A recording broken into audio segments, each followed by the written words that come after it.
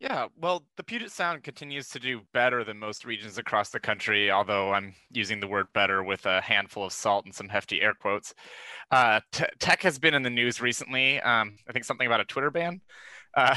But for Seattle, tech continues to be one of the things keeping our region's economy afloat from that macro perspective. And what I mean by that is looking at total income and retail sales, which we're going to talk about a little bit later, but both of those have stayed relatively high. And this is because these tech sectors, amongst other middle and high income sectors, have retained employment for the most part.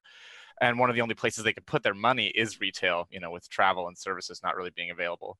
Of course, the picture is entirely different for people employed in low income industries or who were employed in those industries, such as arts and entertainment, hotels, restaurants, etc.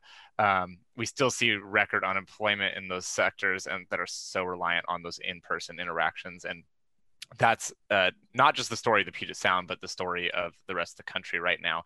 There's just two different economic realities, and we've been hammering that home a bit in the forecast publications, as you've seen.